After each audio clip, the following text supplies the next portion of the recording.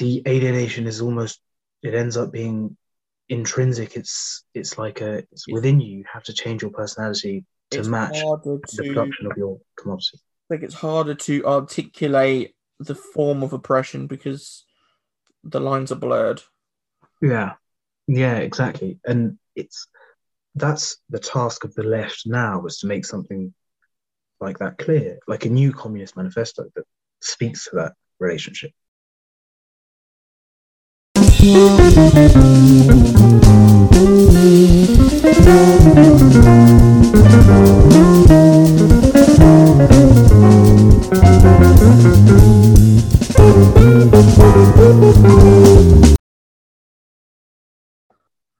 Hello, welcome to episode 9 of Peak Performance with Paige.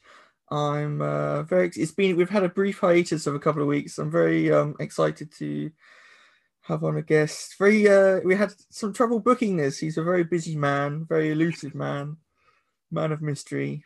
Franklin, welcome to the podcast. Hello, good to be here.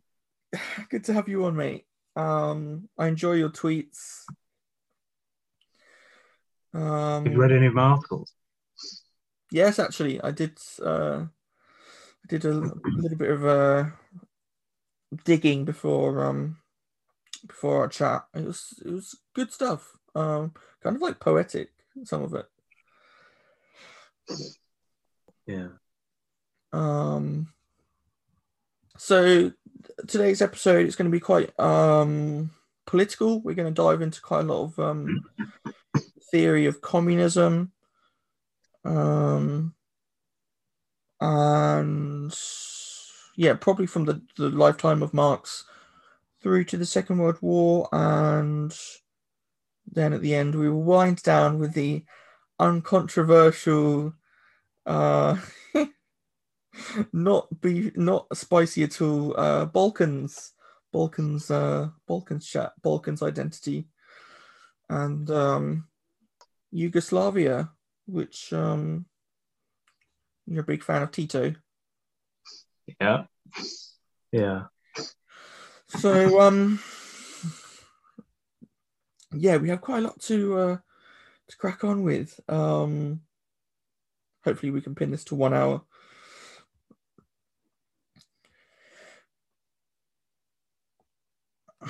Your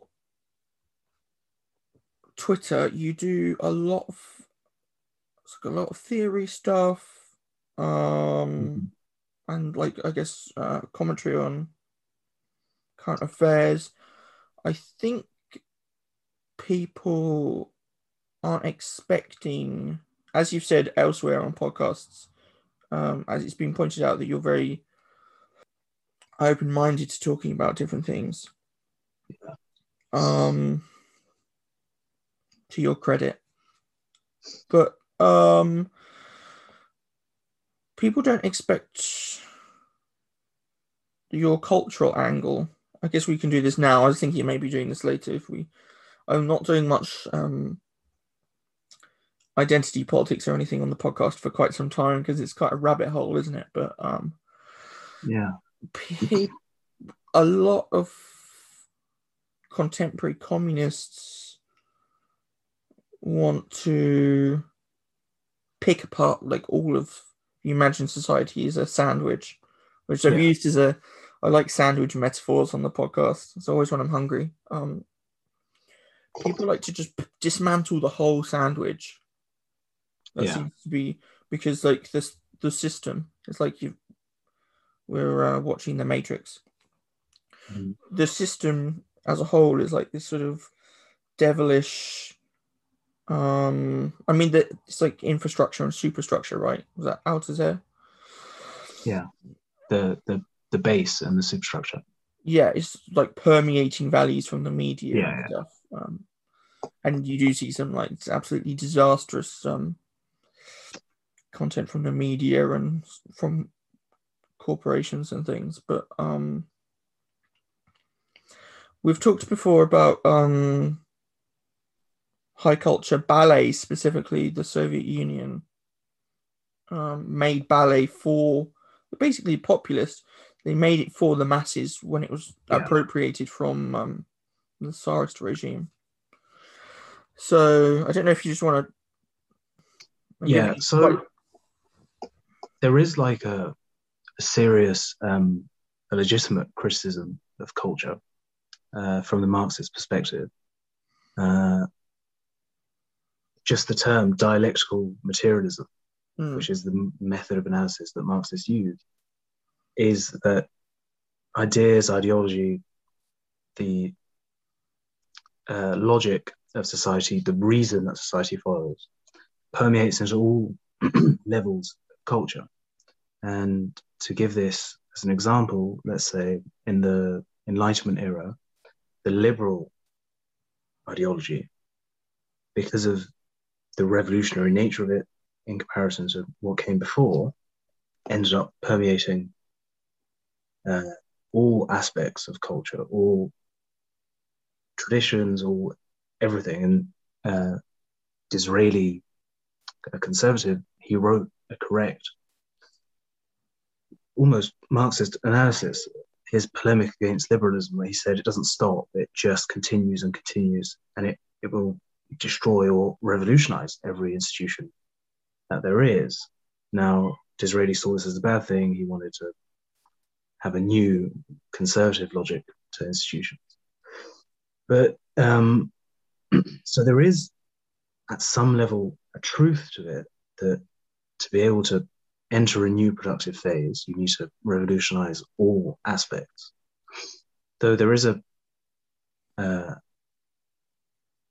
propensity on the left to overdo it and to not think exactly what is, if once we enter a new productive phase, a new phase of everything, a post-revolutionary phase, what will it look like?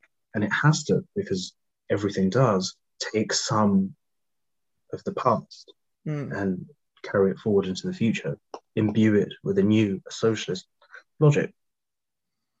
So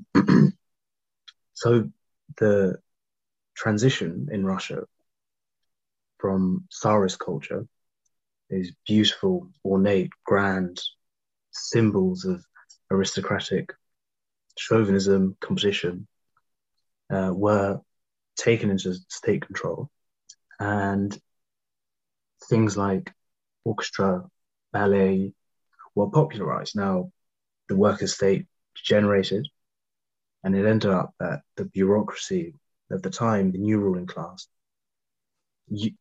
kind of used these cultural institutions, this architecture, this old Tsarist high culture, and kind of appropriated it for themselves. But in theory, the USSR continued, democratized some parts of the Tsarist culture, those that were non-excludable, so everyone can enjoy the ballet, for example, or the orchestra. They took those and democratized it. Not so much, say, the buildings or anything like that. Those are reserved for the bureaucracy. But I think it's really important to have a kind of line running through the revolution of institutions, the new logic, the socialist logic. It has to be tagged onto something, applied onto something. So it can't just be a complete kind of vacuum revolution. It has to take some elements of the past.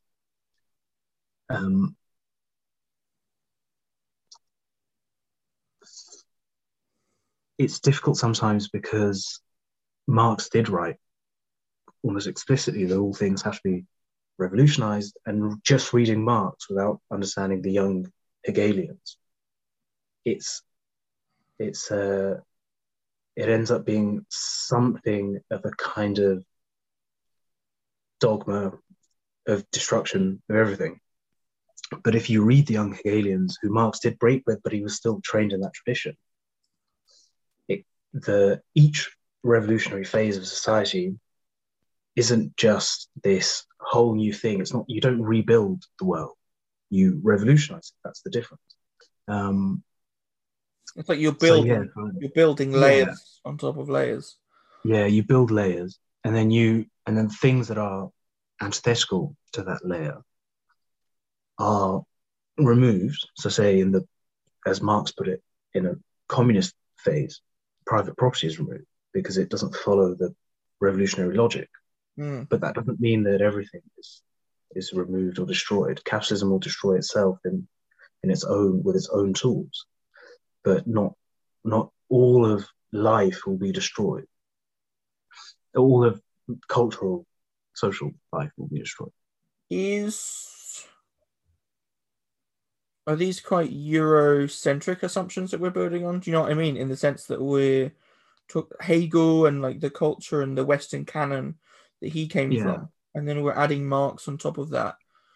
When we're talking about the rest of the world, especially like at the time of Marx's writing through to probably the early Cold War, you would just say like, oh, some places are like at the feudal stage or yeah, like the very early capital stage. It seems that I have a take when people talk about Japan in World War II, and they say that Japan was like a fascist country by the nature that they were racists and the government were racists, and they were allied to, European fascist countries. But I wouldn't quite put it in those terms because Japanese philosophy, there wasn't a Plato, there wasn't, yeah, there wasn't like the Christian theology or like any of those, the Enlightenment. They basically had Shinto and then sprinted in the 19th century through. They like skipped all that Western canon to go straight up to scientific racism. So when we talk about culture in and like building new societies, is that something that would that work globally? Would be you're right that Japan wasn't necessarily a fascist country. Fascism in general as a European is a product of the Enlightenment. The wrong product, but it's still an of enlightenment modernity. of modernity. And it did take some of Christian theology or let's say the identity of Christianity. It took some of that, but it wasn't a it's primarily European. So I'd agree with you that Japan wasn't a fascist country though. I'd agree with you also that in my personal analysis, because I live in Europe, because I study or I look at the history of Europe more and European Western philosophy,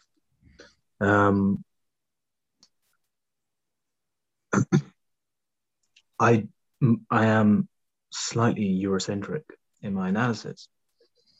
Does that necessarily mean Marxism is Eurocentric? No, but in the analysis of feudalism, capitalism, communism, or at least in the historical materialism as Marx applied it, it was the findings were Eurocentric. Now, the dialectical method, let's say, can still be applied broadly to other sorts of culture. This is like a scientific. It's yeah. I mean, it's a scientific method. I wouldn't quite call it scientific, but it's that sort. It's a methodology. It's an approach, right? So you can apply it broadly. It's just when it has been applied and when I apply it and when Marx applied it, it was in very European context. I don't think that necessarily detracts from the critique. From the critique. It just makes sense. You know, Marx lived in all of Europe, in England and whatever. That was the data that he applied the dialectical method to. It wasn't necessarily the dialectical method only applies to European culture. He did a lot of sofa surfing, Karl Marx, didn't he? He did a lot of what? Sofa surfing. Yeah. Especially Engels. Not many people know that Marx actually wrote romantic literature. Yeah, and poetry. To his wife before they were married, right? Yeah. Yeah.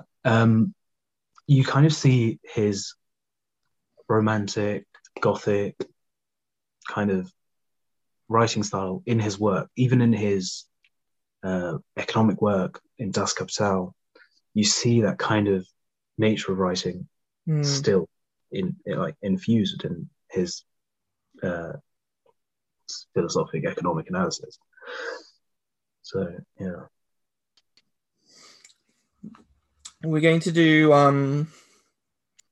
I said before we hit record that some people try and do like in quotation marks the history of communism yeah, with actually a focus not on Marxist theory but on I'm sure you've heard this. This is like the be all and end all of American critiques. Is like the communism has never worked or yeah, whatever. It's like they're looking at the specific personalities of countries who are usually by the nature of a communist regime in some sort of trouble before they're already yeah, rocky and like yeah, they're facing the whole of the Western alliance sort of besieged, and then they'll say like, "Oh, this country failed," and it's like, "Well, yeah, they did fail, but I think they had some bad odds, didn't they?" yeah. And on the USSR, Jerry Cohen, I'm not sure if you know him, a philosopher, Marxist philosopher, analytic Marxist, they call him. He wrote a kind of critique of the USSR and why he said basically that the USSR failing was a good thing for Marxist theory because Marx's idea wasn't that a country will go from a semi-feudal backwater, the weakest economy in Europe, to Farming. the communist society. He said that it would be a late development in capitalism once the forces of production, that is, the objects of productivity, things that make the economy more productive, once they come to a position where they are at maximum antagonism with the relations of production, with the bourgeois and proletariat, that's when the communist revolution would continue or start and launch us into a new production phase. Into socialism and then into communism as a not communist. So it's But like people use, and I was going to say this a bit later. We have communism as almost like an interchangeable word for Marxism, but when yeah, Marx talked about communism, it was the final stage of the change in like relations, right? yeah. So Marx, in his work on what communism was, he didn't really use the word socialism, communism. He used them interchangeably. It was Lenin that kind of drew the distinction between socialism and communism. Marx, when he wrote about it, he looked at the Paris Commune, which was revolutionary in all senses, Mm. and his he said basically the thing that um, a low stage communist society should do is abolish private property straight away, um, and kind of have a free association is an anarchist term, but that sort of thing, an association of people discussing a kind of a new unalienated phase where you have control of your own life. Mm. So when he looked at the Paris Commune, he understood that they couldn't go into late stage or into high communism uh, immediately. They had to have a somewhat intermediary stage, but that was to be informed between with the revolutionary masses. Mm. They would critique, they would understand how to Is it sort of administer the economy. bottom up, basically? Sorry? Bottom up, Yeah, like yeah. spontaneous So, almost. yeah, yeah, yeah. So it would be like that. It would be a sort of perfect democracy that people communicating, cooperating, and so on. Uh, I think it's important in the history of Marxism to look at not only the Paris Commune, and then the critiques that Marx had, because he did have critiques that the Paris Commune was actually not authoritarian enough to defend itself against the French. Yeah. So he looks at that and said, well, if they had a more kind of authoritarian system, they could have backed away the French threat that eventually killed the Commune. So, quick history context for the good audience. Bismarck and the Prussian state were trying to create a unified Germany. Yeah. And that had been something that German if I say German nationalists, is actually in a liberal conception. There's no there's no sort of egregious dodgy context. If you met somebody in a pub in the 1840s and they said they were German nationalists, you'd be like, okay, cool.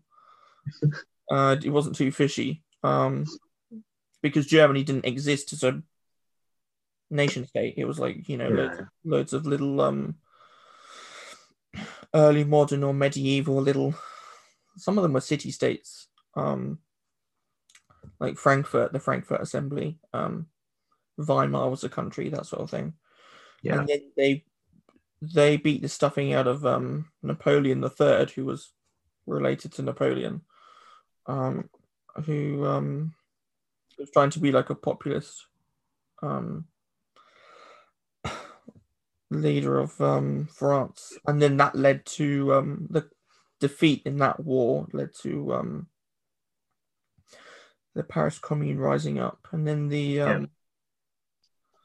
were basically, it was just the Paris Commune, wasn't it? It was like basically singular. I suppose Paris has always been unique amongst French geography for political activism. And then the French army sieged them, and I suppose, would you consider them martyrs? They got their bum kicked, didn't they?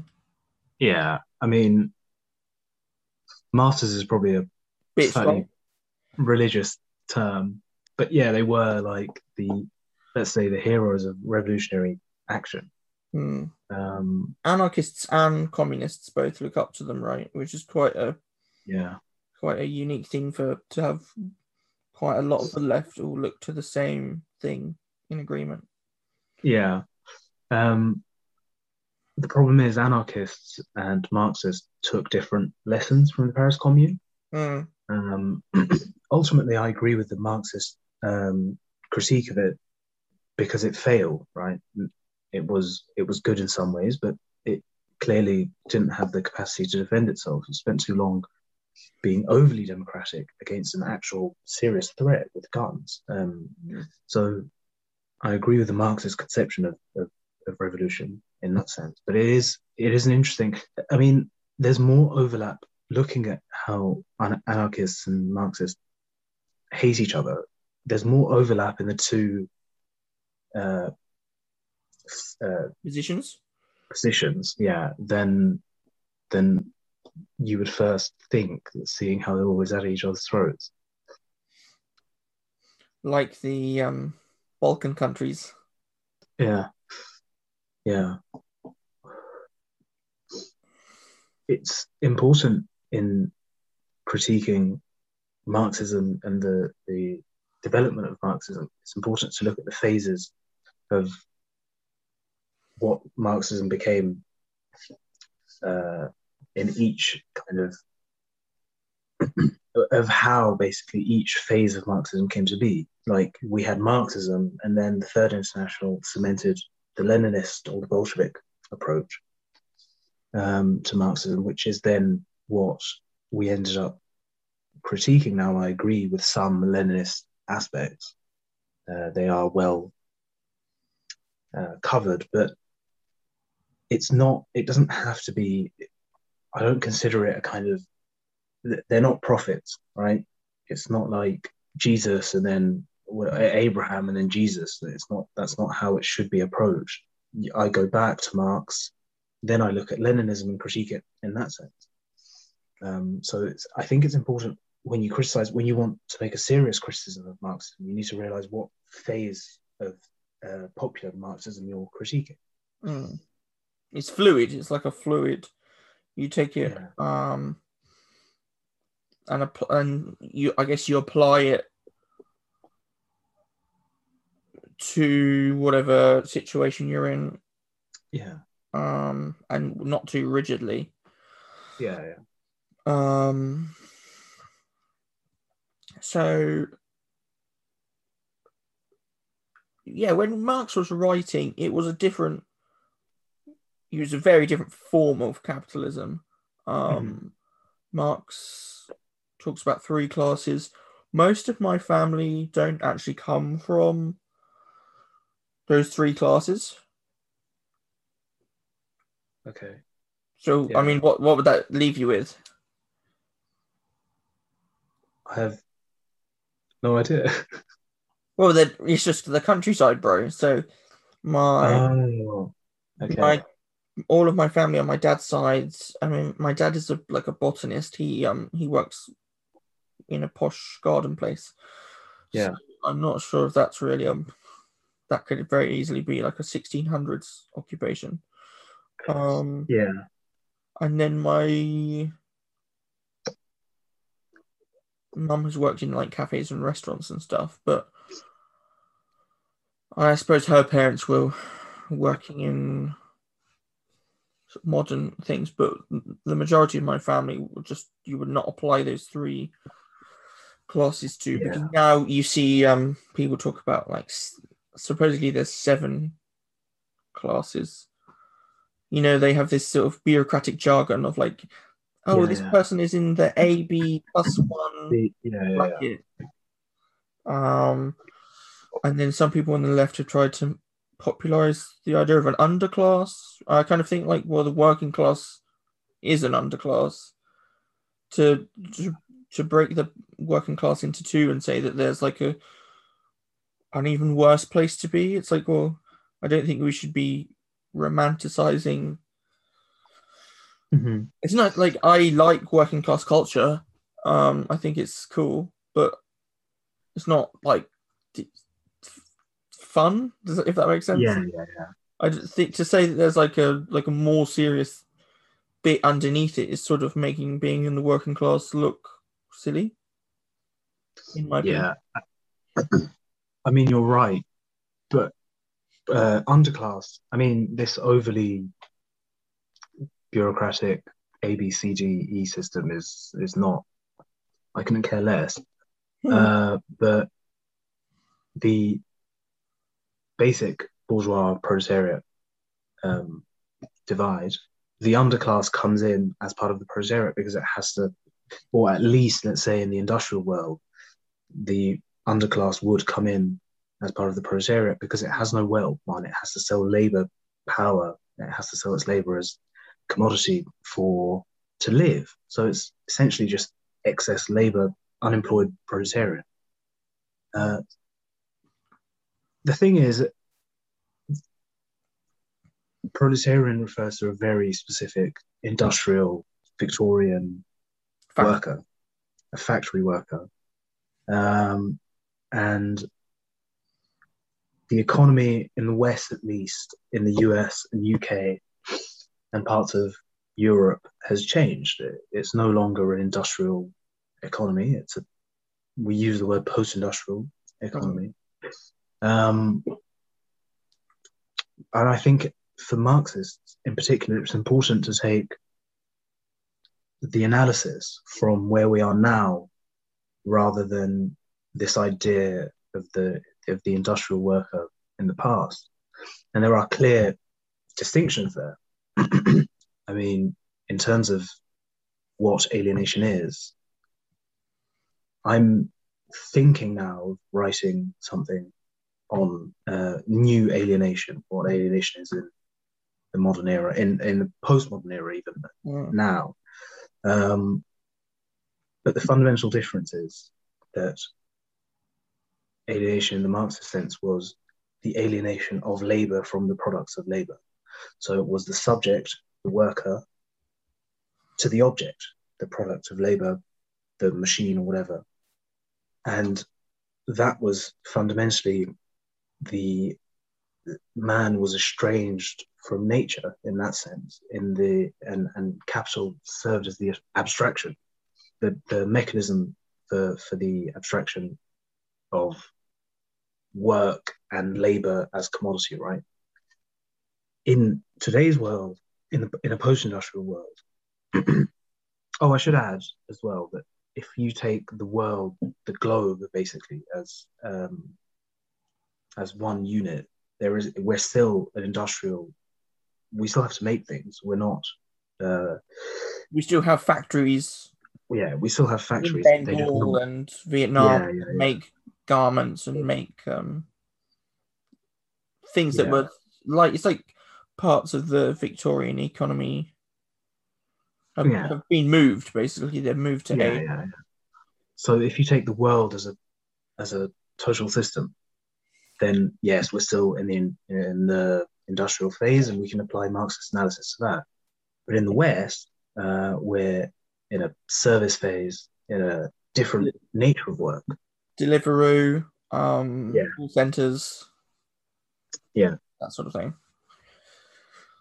In in that sense, because we're in a communication age of dealing with people now as our product is our appeal to people, and that's on the consumer side, but it's also on the producer side. We're in a new productive phase. Also, when you talk to your managers, it's no longer you no longer have as clear a role in the business in relation to the object that you're creating.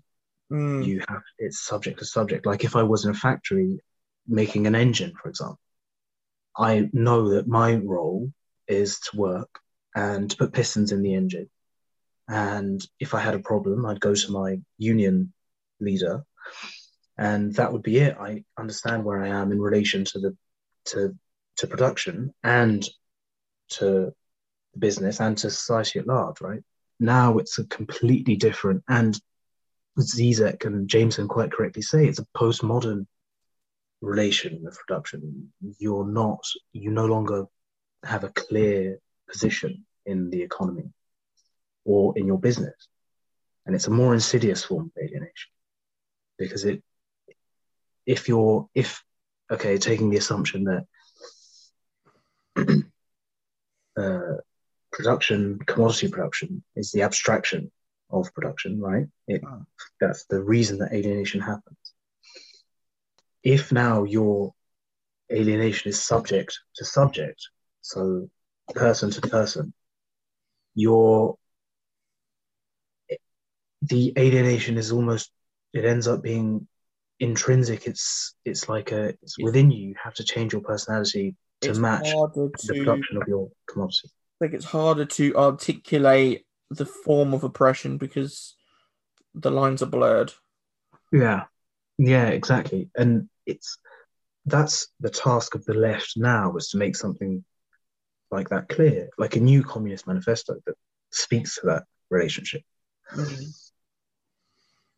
But it's a real problem because you think, right, subject to subject interactions, they aren't alienated because you're cooperating.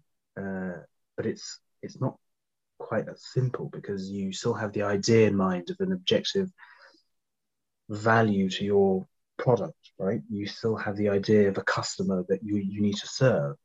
And then that goes that's customer facing, but it's also permeates all parts of the business Mm-hmm. that you're in. So there's this like decentralized objective figure of the consumer, of the person you're serving.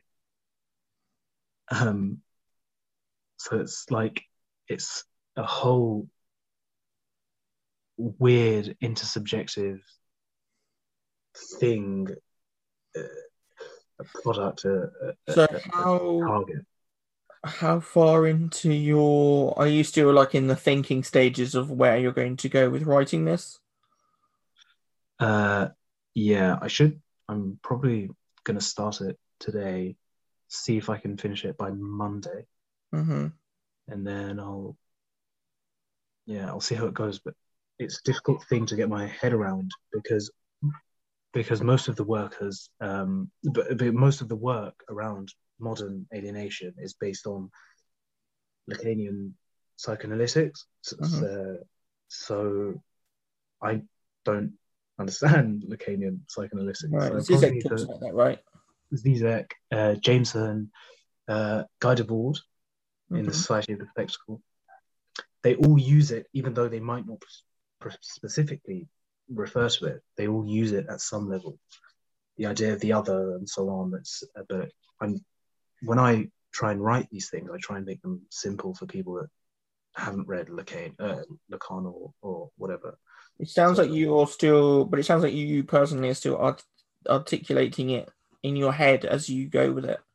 yeah, definitely. It's yeah. You're right to say that, and I follow a few. There's a good the guy who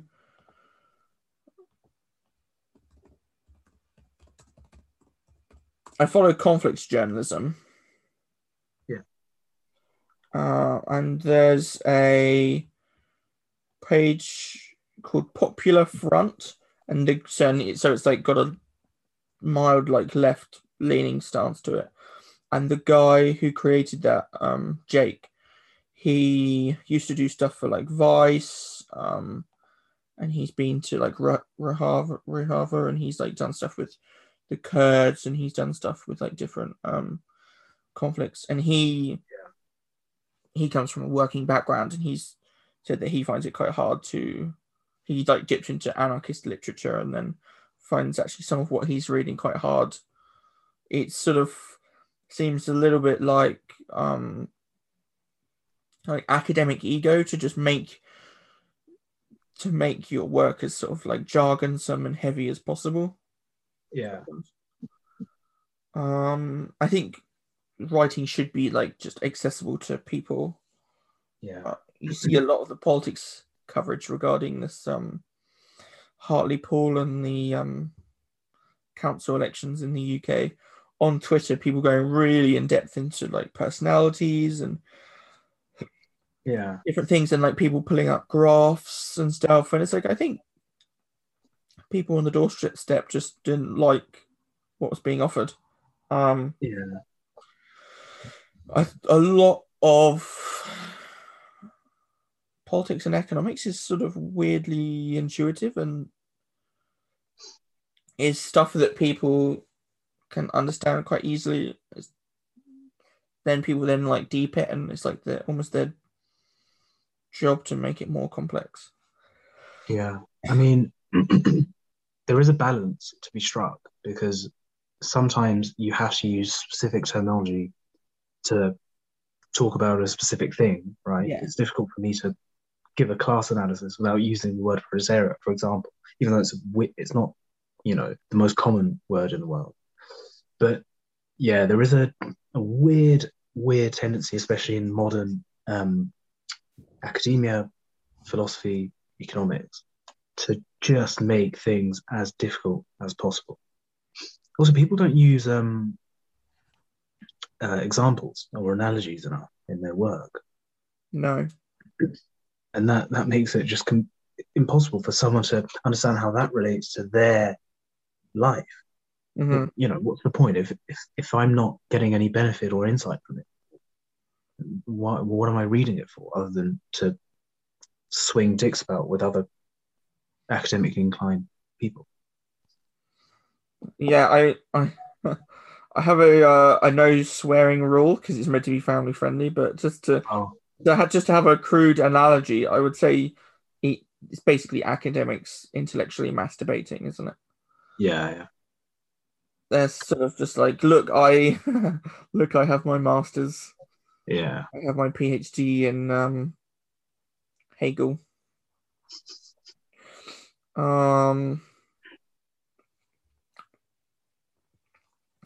So yeah, just to basically, we've done some alienation, basically just to wrap up some Marxist stuff, and then we'll be thinking about going on to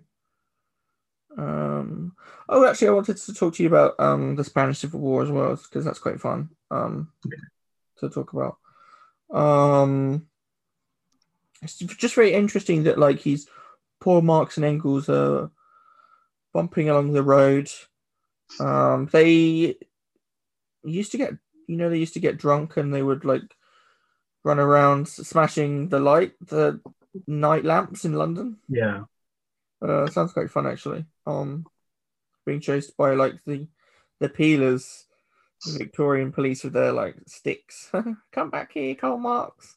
yeah, yeah. Um, If you read some of their correspondence, some of the letters they sent to each other, it's just hilarious. It's good sometimes because with Marx, he can write in this grandiose way. It's difficult to realize that there's a man under the work. So mm, it's nice sometimes to go back and read some of his letters to Engels and just see, that there was a personality attached. we could say that for anyone really, couldn't we? Yeah, it's true. Um,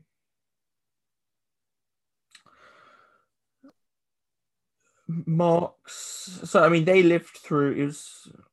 We went on a tangent after talking about classes and early capitalism. They were writing at the time of like the American Civil War, Yeah, Franco-Prussian War. This is like that's like classic imperialism as well. The scramble for Africa. It's like and direct imperialism. I know in North America, a lot of people and a lot of Hispanic writers talk about like indirect imperialism, and I think it was the United Fruit Company in the 1950s that had this like it was basically like a mega corporation of the US that had like tens of thousands of fruit pickers and people on like banana plantations and coffee plantations in Central America and Cuba and places. But it's just like an yeah, outsourcing of. It's almost like how the East India Company was. The Mughal Empire was defeated by a corporation, which is quite a bizarre thing to think about. yeah. The the crown just had a private corporation with a. Militia. It's quite Ancapistan, really, isn't it? That they had this Yeah, like yeah, yeah. this business. It's like Lord Sugar sending out an army or something. Yeah, yeah, yeah. But it wasn't just that, yes, they were living through a period of imperialism, of war, but they were also living through economic crisis after economic crisis. Mm, And that informed Marx's writing more than imperialism or war did, though mm, they did play a role. Marx had slightly weird views on imperialism in the sense of he still believed in Ricardan comparative advantage mm-hmm. in the sense of the development of uh, economies of less developed economies in a globalized economic system. He still believed that in that sense, international trade would be useful for those. He also said something that it's more nuanced than people make it out to be. But he said basically that British imperialism in India would be good for capitalism Mm. for developing India, and so by extension, good for communism or revolutionary global action. Am I right in saying that we can, in the same way that toast, this is another food analogy, Franklin. This is me Yeah, being hungry. In the, in the same way that toast is bread, but bread isn't automatically toast, can we say that Marx was a capitalist in the sense that he thought that we shouldn't rush it. It will just rush itself and it will blow itself up. We should have to go through capitalism, or that we will go. He's not saying like, and capitalism itself, it's not. Um, it works. I mean, it yeah, works for its own. People think capitalism is broken. It's like, well, capitalism was never meant to end homelessness. It was just meant to do. It's what it says on the tin, which is to get people who want to step on other people really rich. yeah. And so Marx is just like, well, this will happen. So in his theory work, you could probably say that Marx wasn't necessarily against capitalism. He saw it as a crucial transitional step to communism, and that he praises capitalism. Even in the manifesto, he praises capitalism profusely for its capacity to to bring people out of feudal cultural and economic structures. To it's more freedom than they had before, and it's more productive than the phase they had before. But it comes with its issues, and these issues will be resolved with some kind of revolutionary action. That's Marx in theory, and then you get the other side of Marx, which was political, radical writer trying to get the masses to rise. And in that sense, he's not as he in the manifesto. If you read the last chapter, it's a call to arms. Even though he knew in his theory that not all countries were developed sufficiently to go into communism, he still wanted to plant the radical seed in. So Marx as a not sure what to call it, but someone who tries to galvanize the masses, was not a capitalist. He wanted the immediate overthrow of as capitalism. a speaker or As a writer, in some of his lectures, he's quite militant in his rhetoric. But as a theoretician, I wouldn't be against saying that he's not super anti-capitalism. He sees it as a crucial step. But there's a contradiction. There's a kind of irony there, a cynicism of like Marx the theoretician and Marx the political writer, the pamphlet writer, the activist. So, as I'm sure you know, first half of the 19th century, it's basically the UK and Belgium were industrialized, and then you had France, USA, Germany, and then like most of the other European powers and South America try and catch up after that, around 1900 onwards. Marx dies, Engels dies. You then have communist parties. I think Zizek said this in. Have you read Violence? I have it actually. I've been reading it. I have it somewhere, possibly on my bedroom floor, which is a mess. I bought it when I was 15, and I did not understand it at all. Went over my head. My psychology class from secondary school, they clearly like had some, like trip to London money. So we went to the Freud Museum, and in the Freud Museum, which was, he had like weird sort of like phallic art and like weird stuff going on, and it was very weird vibes. But they had a little like bookshop, and I was interested in like reading about history and politics, but I hadn't read any like philosophy at all.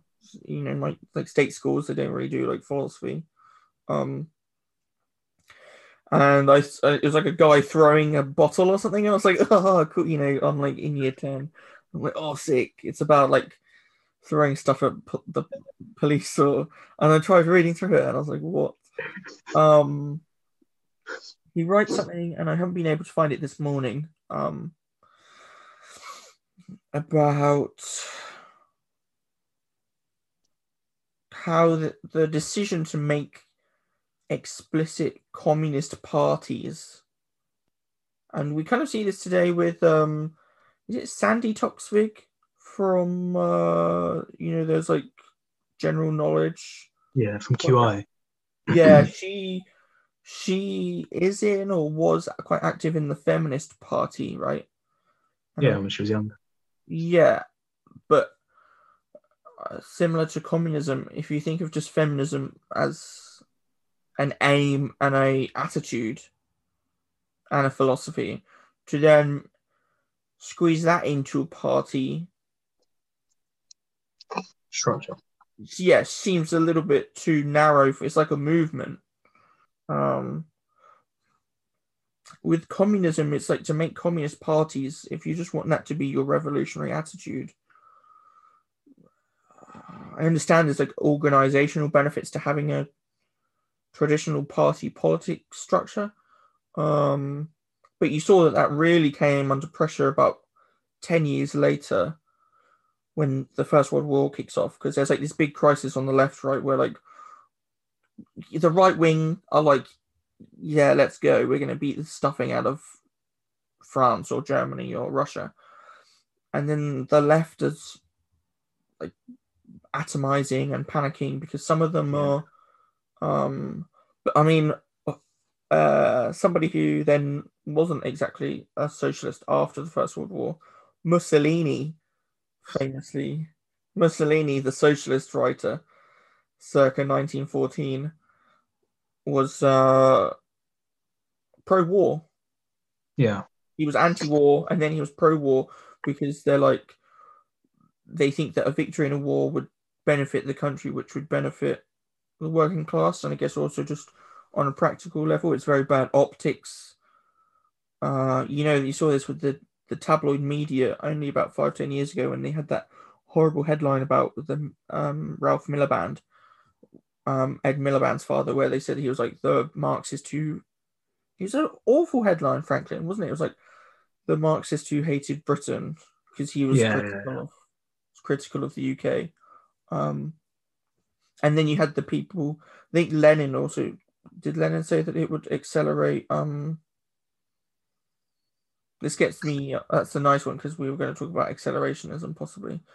That the conflict would be bad, and that would be a good thing for speeding up a revolution. You've got all kinds of different takes, right, on what to do with the First World War. Yeah. So the main split in the First World War was between the anti-war and pro-war camps. Lenin was, by the time of the First World War, pretty much anti-war. He saw it as an imperialist war, a capitalist war, that the working class are being sent to die, basically, for these fat men in panel rooms. Yeah. So Lenin was anti-war. The German factions of the working class party, they were anti-war. Britain was the revolutionary sects of Britain. There's a guy called Henry Hindman. Mm-hmm. He was pro-war, and he ended up being just a complete reactionary, a fascist before fascism.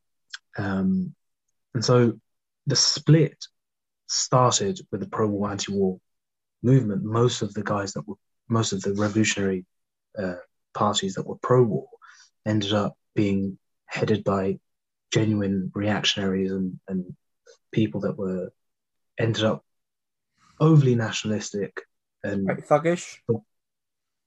They forgot their theoretical allegiances to the international proletariat.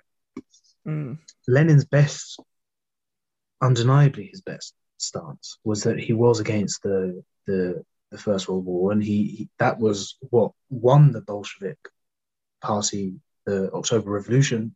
That was the Bolshevik Party at the start of the war was about 2,000 members. In the February Revolution was about 20,000 members. By the end of the Civil War, it was 1.3 million.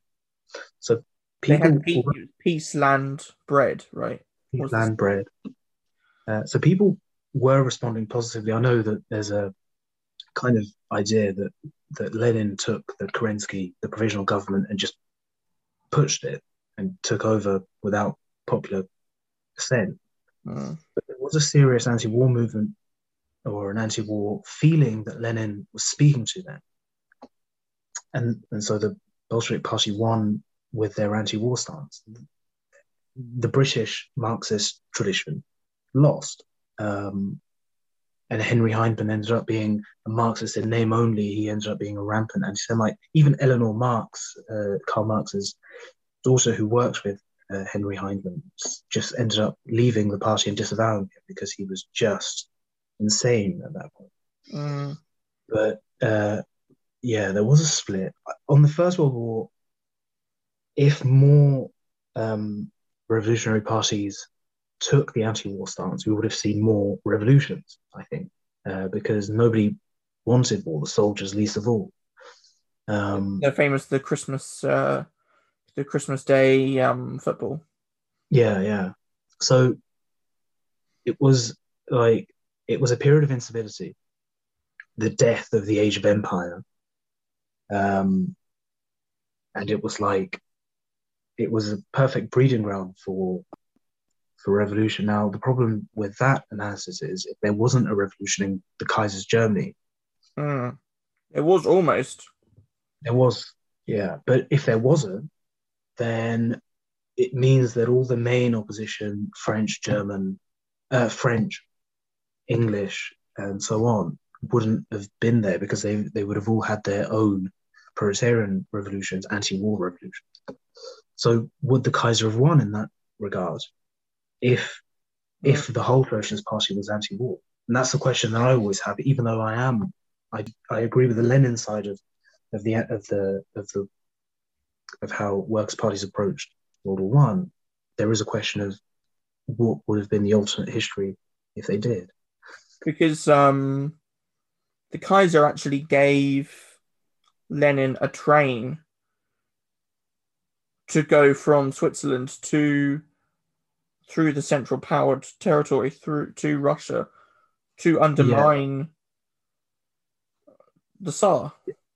Yeah, there's it's completely overblown. It was overblown by the Kerensky government, the relation between the Bolshevik Party and the German regime, or the Kaiser regime. But there was a support for not just Lenin, but the Kerensky government. Every anti-Tsarist opposition that there was basically was supported by the Germans for that reason. And that's why pragmatic support, right? It was pragmatic support. And then the support stopped after February. The support stopped after October. They didn't want a communist state, a worker state, a Marxist state. So the support stopped then. But that's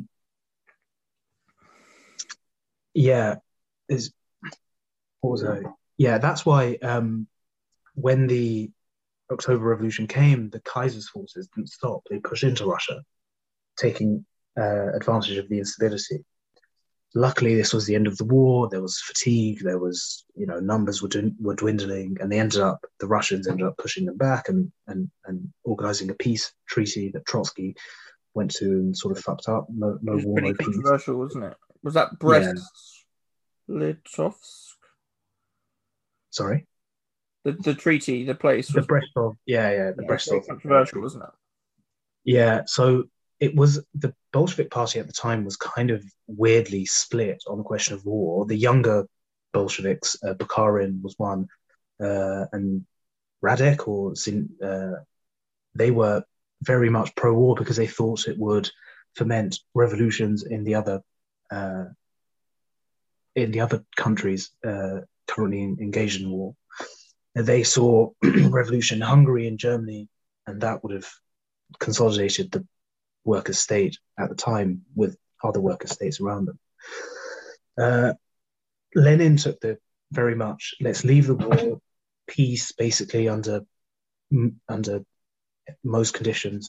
Trotsky took the stupid, completely spat in the face of all diplomacy with the no war, no peace. And that kind of messed up. So Lenin staked his leadership of the party. He said, basically, if we don't leave the war, I'll resign. It was that particularly was an interesting period in the Bolshevik Party. That's why as well, it was weird for me learning that, because when you grow up learning about the Russian Revolution and the Bolshevik Party, you think it's like Lenin was like a monarch figure, and it was literally an autocratic party structure. One person makes all the decisions, but actually learning about it was far more democratic, in quotation marks. There was far more debate and polemics and discussions to be had about the future of the party, of the revolution, of the direction of Russia.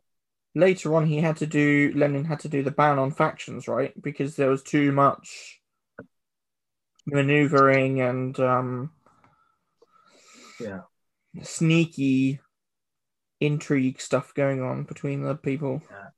They ended up forming basically voters' blocks. The main Bolshevik revolutionaries ended up forming like blocks where they'd vote with each other, and that kind of hamstrung everything. But look, I mean, they at least, they disagreed with each other on a lot. They were really quite, they insulted each other a lot in their work. But at the end of the day, they reconciled, they read each other's points of view, and they decided on a forward movement from there, on a policy direction.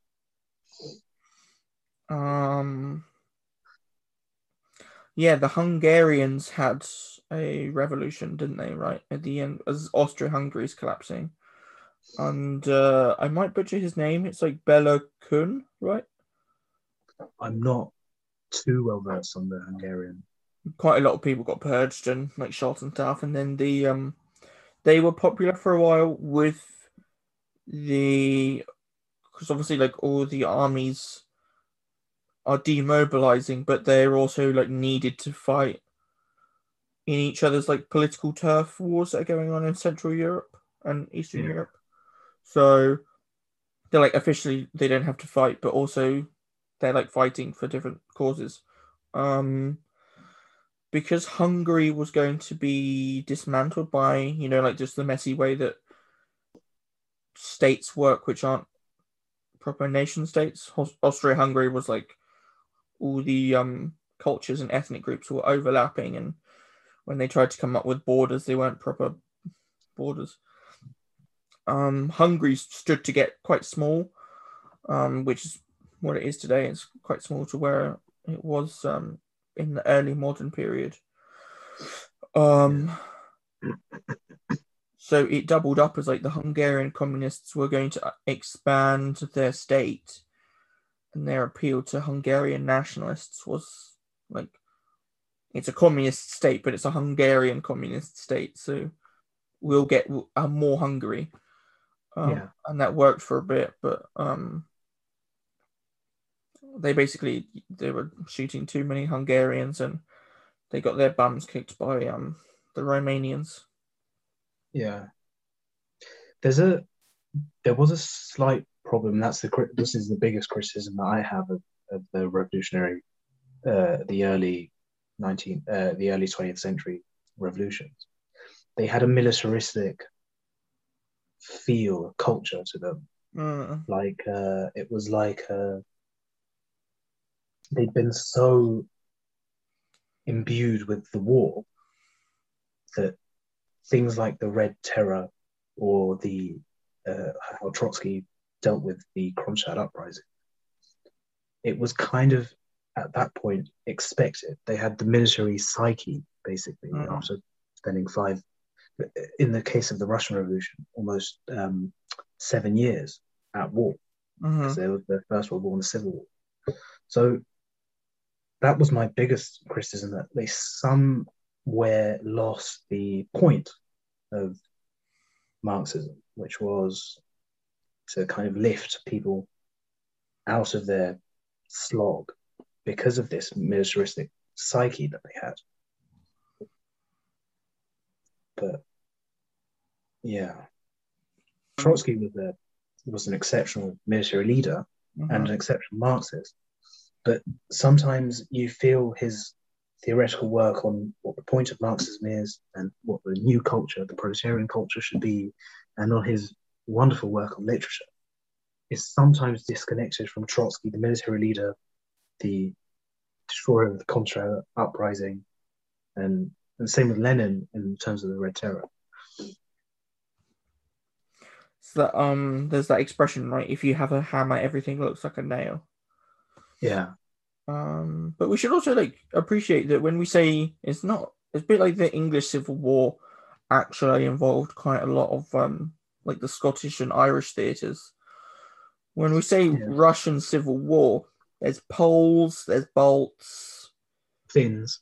yeah, Finns. I think there was actually an uprising of Muslims in Central Asia. All kinds of crazy stuff going on. Yeah. And that's Obviously why, you've got the anarchists in the Ukraine.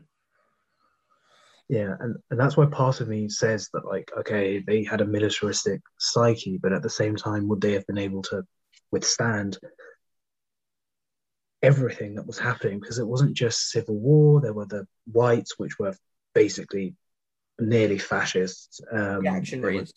They were reactionaries, and they were funded by all of the Western powers, all of Yeah. the massive economies.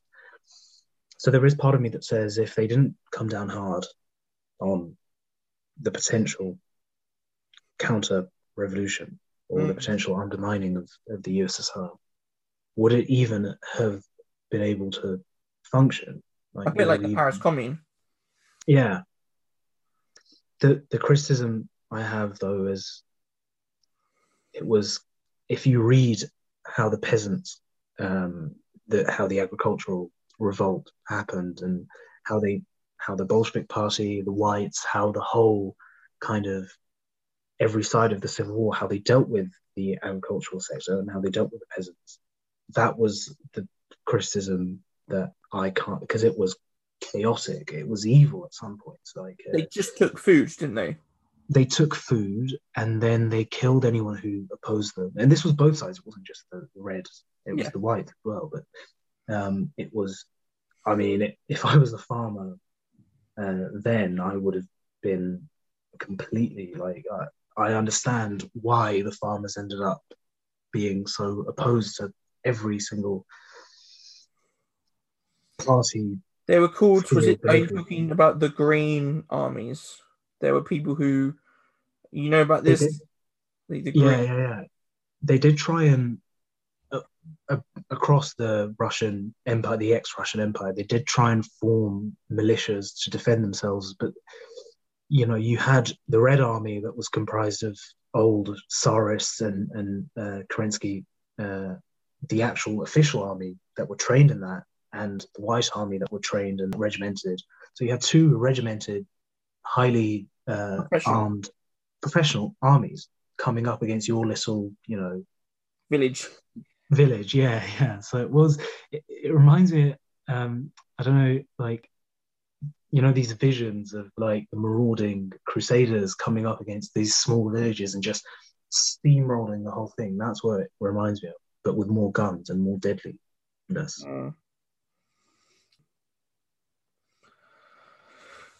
Yeah, it's very treacherous how one of the themes I was hoping we could express in the episode, we're probably erring towards the end of the episode, if we can squeeze in the Balkans at the end.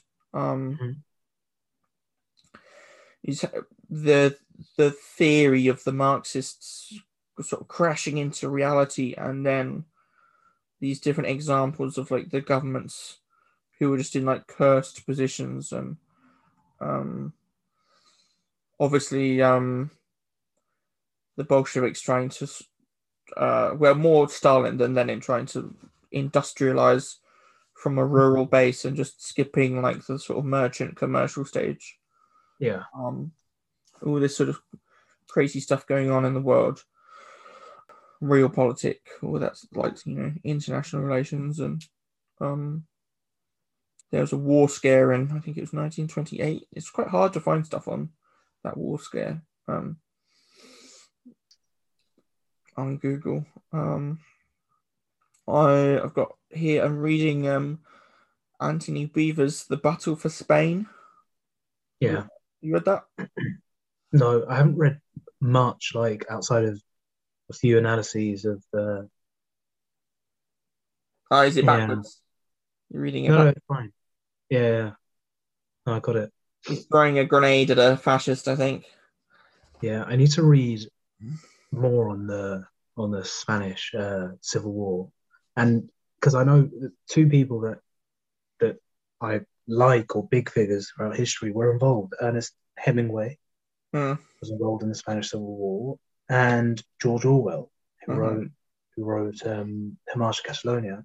Mhm. So I need to read Hemingway's essays on the Spanish Civil War and Orwell's, just see how it was on the ground from a writer's mind.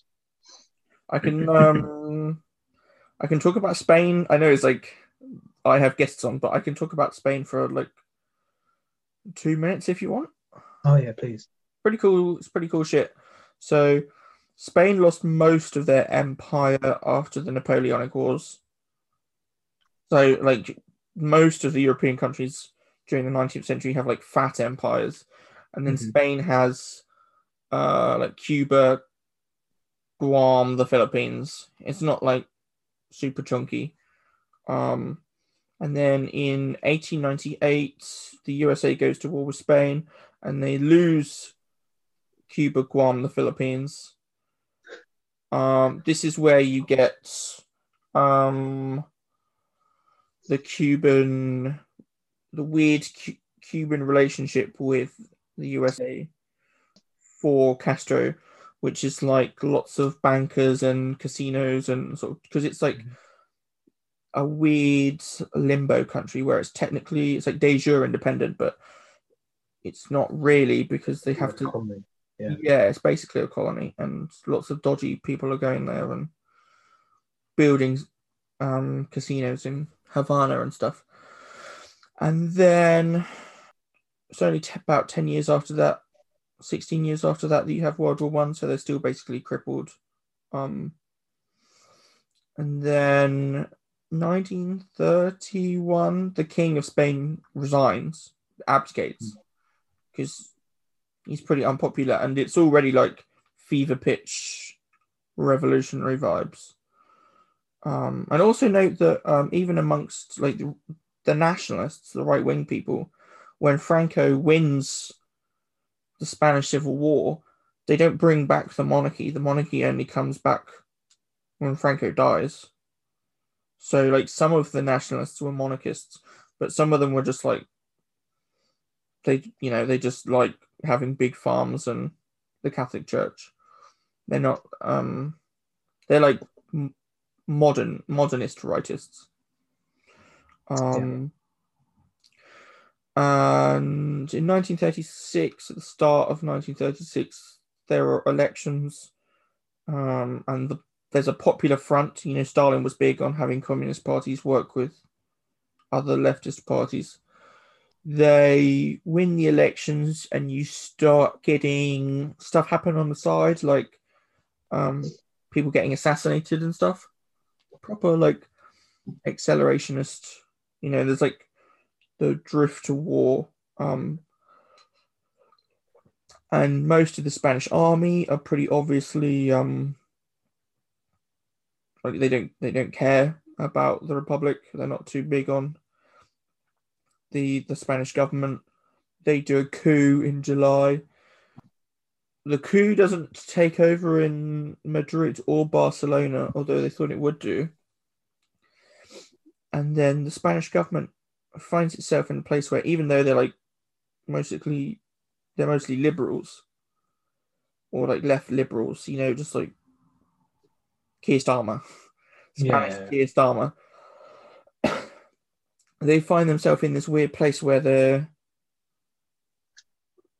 weirdly being backed by like communist men. These men are like, you know, give us guns and we will, because most of the Yeah. army is no longer fighting, is no longer loyal to the government. So these men are like, give us guns and we will beat the crap out of fascism.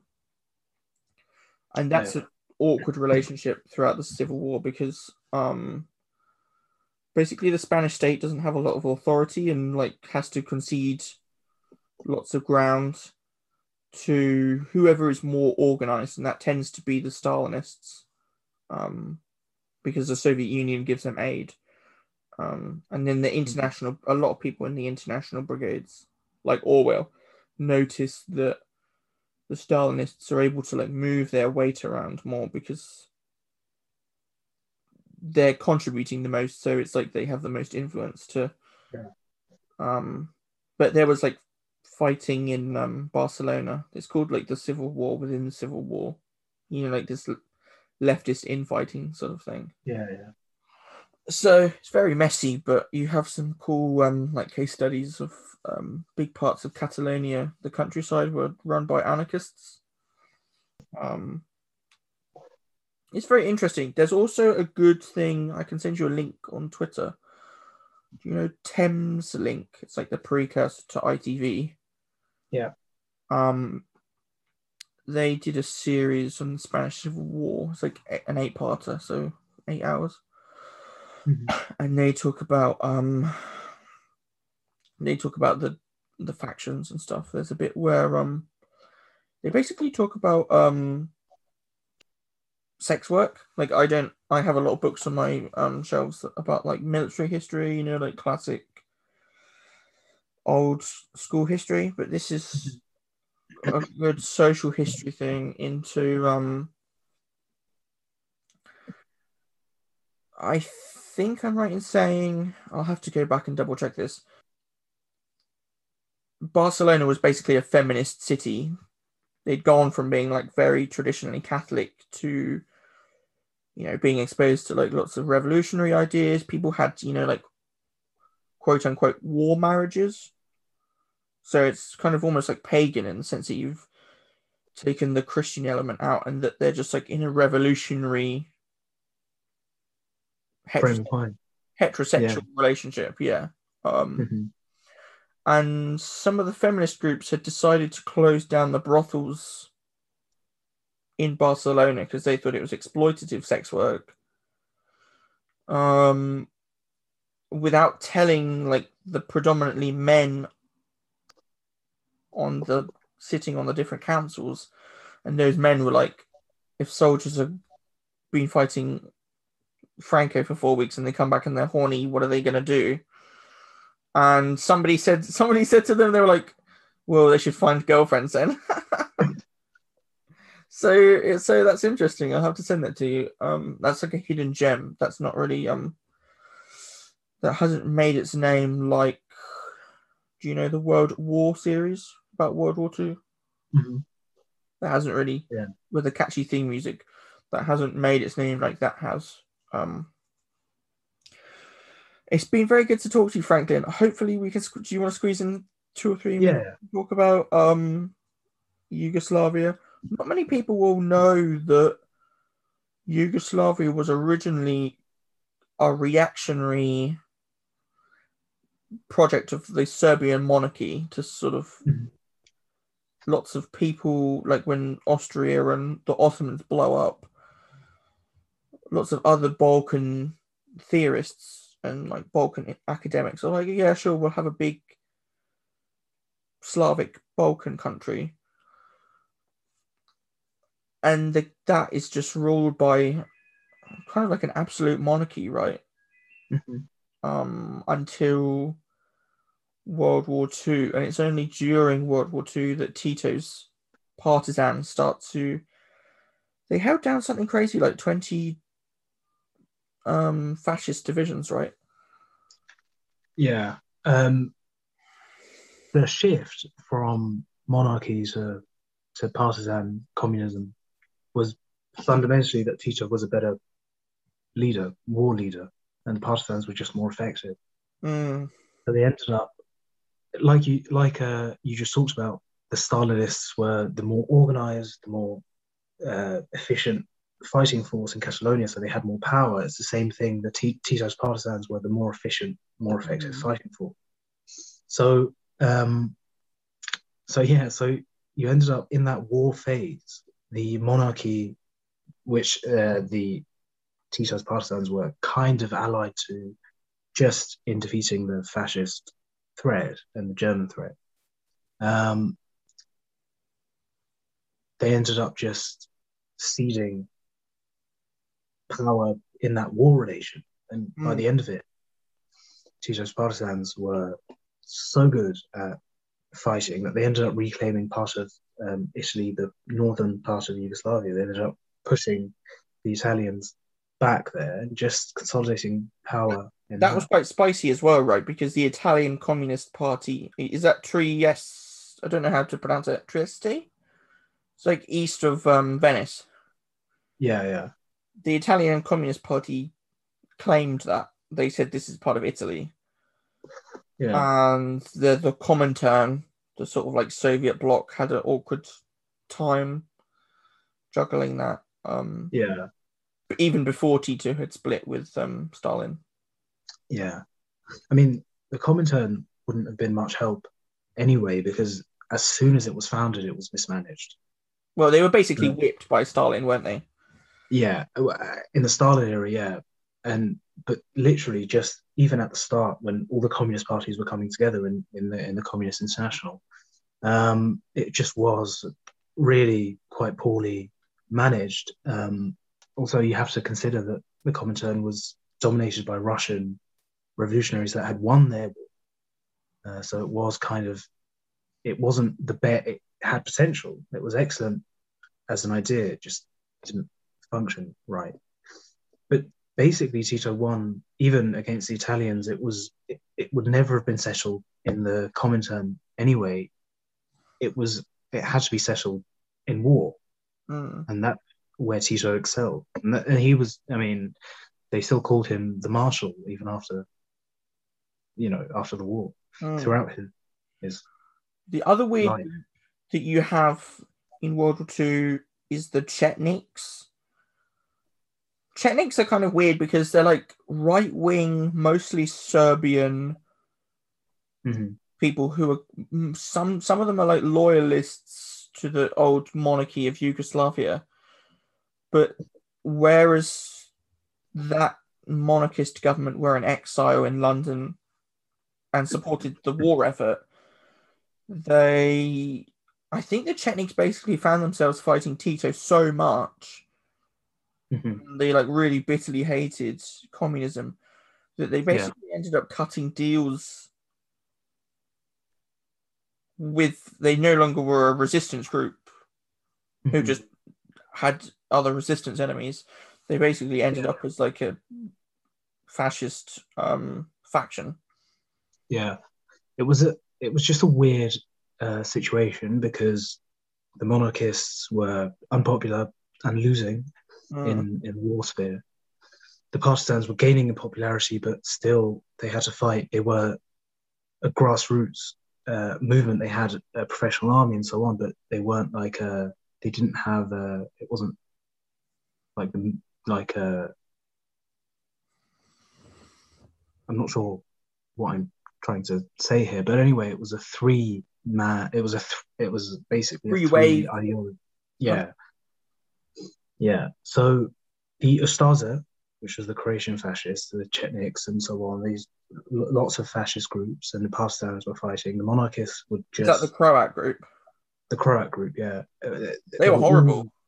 Yeah, yeah, yeah. There's a picture. I don't know if you've seen it of a Croatian partisan being hung. And Mm. before he was hung, he puts his hands up like in the kind of the his fists up basically. He was like, and there's a statue of him now, I think in Croatia or Serbia, of him literally holding his hands up as he was the partisan Yugoslavian partisan resistance to fascism. But it's a fascinating part of history that I'm not as well read about as I should be. There's a Yeah, it's just a really interesting three-way war. I don't know if you've have you played Modern Warfare 3, the campaign? What, Call of Duty? Call of Duty, yeah. Have Yeah. you played it? Yeah. Yeah, there's a mission where the Russian forces and the US forces are fighting each other, and then there's the guy you're playing as, which is like Yuri or someone, and they're fighting, and all three of them are fighting each other, right? And Mm. Nikolai calls Captain Price. I don't know if you remember it. He says the enemy of My of enemy your is my enemy. friend. Yeah, yeah, yeah. So it was fundamentally like that. They had no permanent friends, no permanent enemies. They just had their permanent ideological interests. And in that formation, the partisans came out on top. pretty messy stuff, really, wasn't it? I think you first followed me because I retweeted something about Tito and like worker organized factories, industries Yeah, from Titoism. yeah. Um, The economics of Tito's regime or his period as leader are interesting as well. They didn't work, partly because they were kind of overly bureaucratic, but in theory, it was a they were really based. consistent market socialism. What was that? You haven't said based once in the I based haven't woke. That's quite disappointing, Franklin. Yeah, I mean, market, the idea of worker self-management in Tito's Yugoslavia was good. It just, there was too much the party was just too involved. Sluggish, like. It was just, they had party officials basically looking over workers' boards, and sometimes the party officials and the workers would clash on decisions, and that's why fundamentally it didn't function as it should have functioned. Mm. But it was interesting.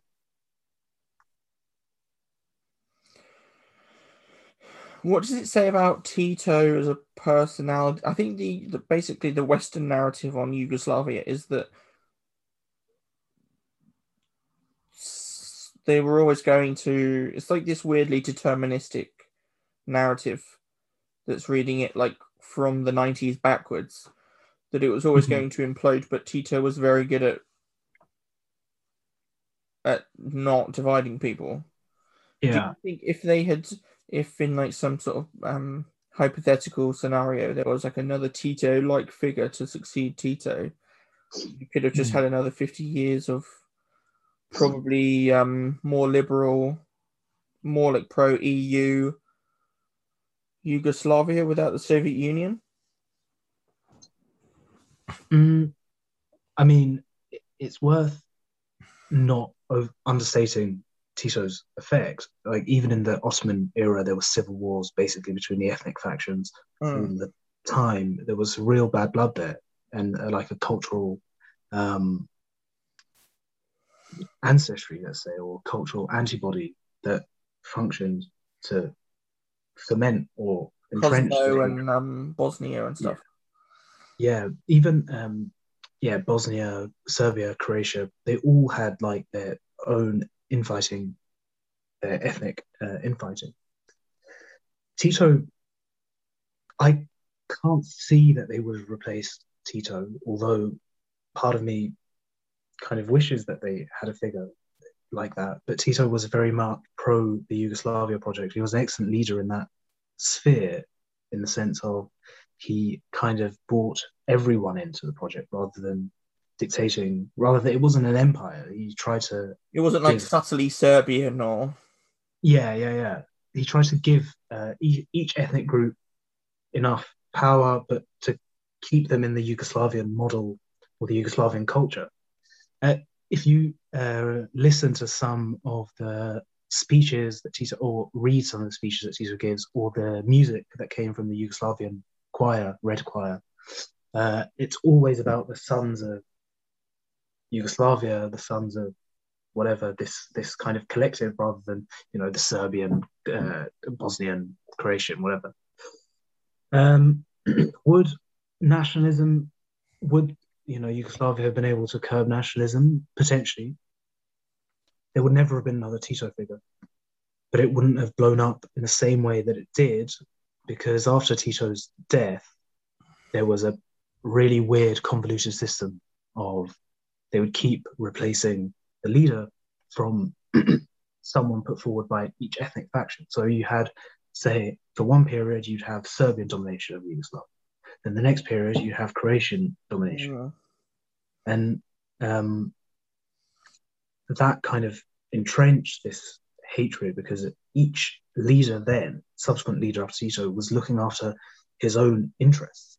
And also because the party, the sections of the ethnic groups basically of the party elected that person, he was always going to be tied to the interests of the ethnic group rather than the interests of Yugoslavia in a kind of general overview sense.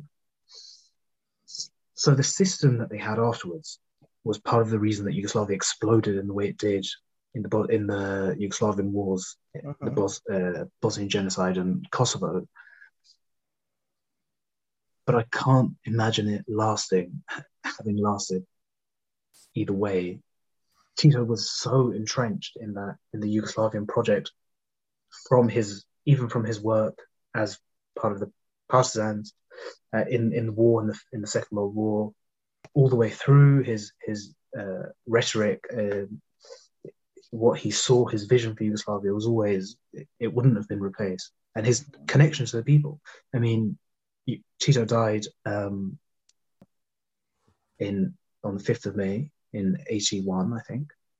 And people genuinely cried. And because it was the anniversary of his death a few days ago, I got to see some footage. People were genuinely upset at Tito's death. They were genuinely grieving. He was the father of the nation.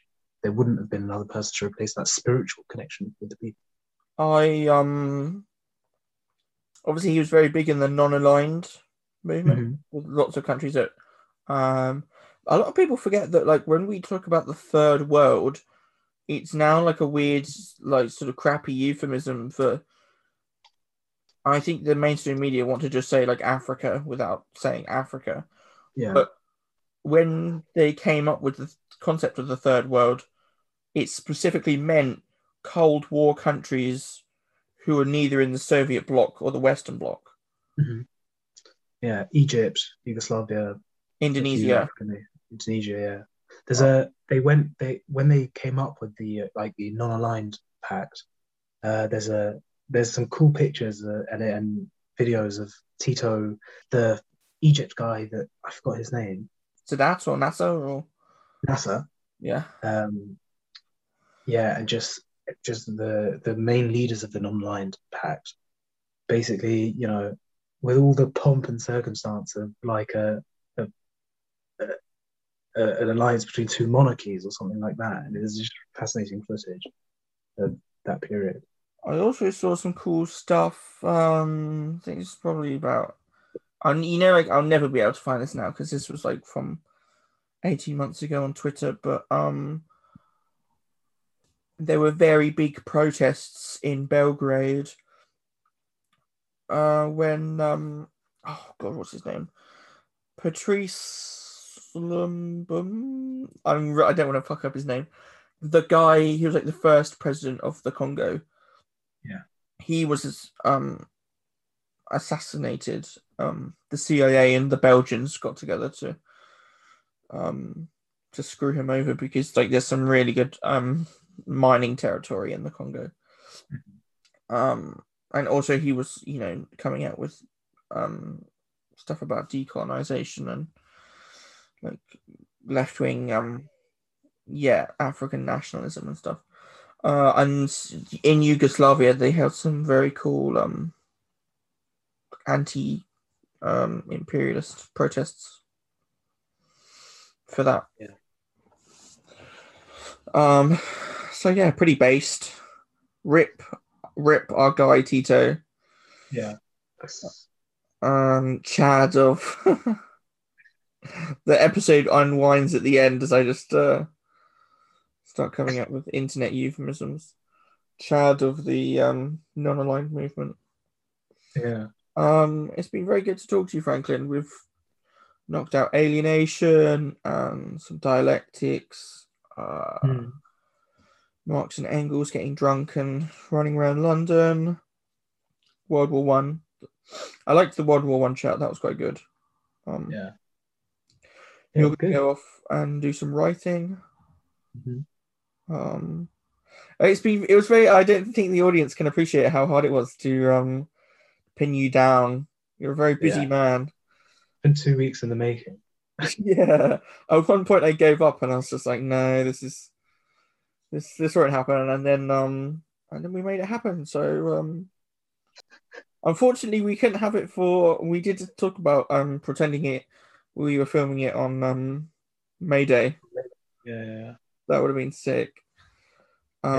You might go off to France at some point to join their May Day protest. Protest. Yeah.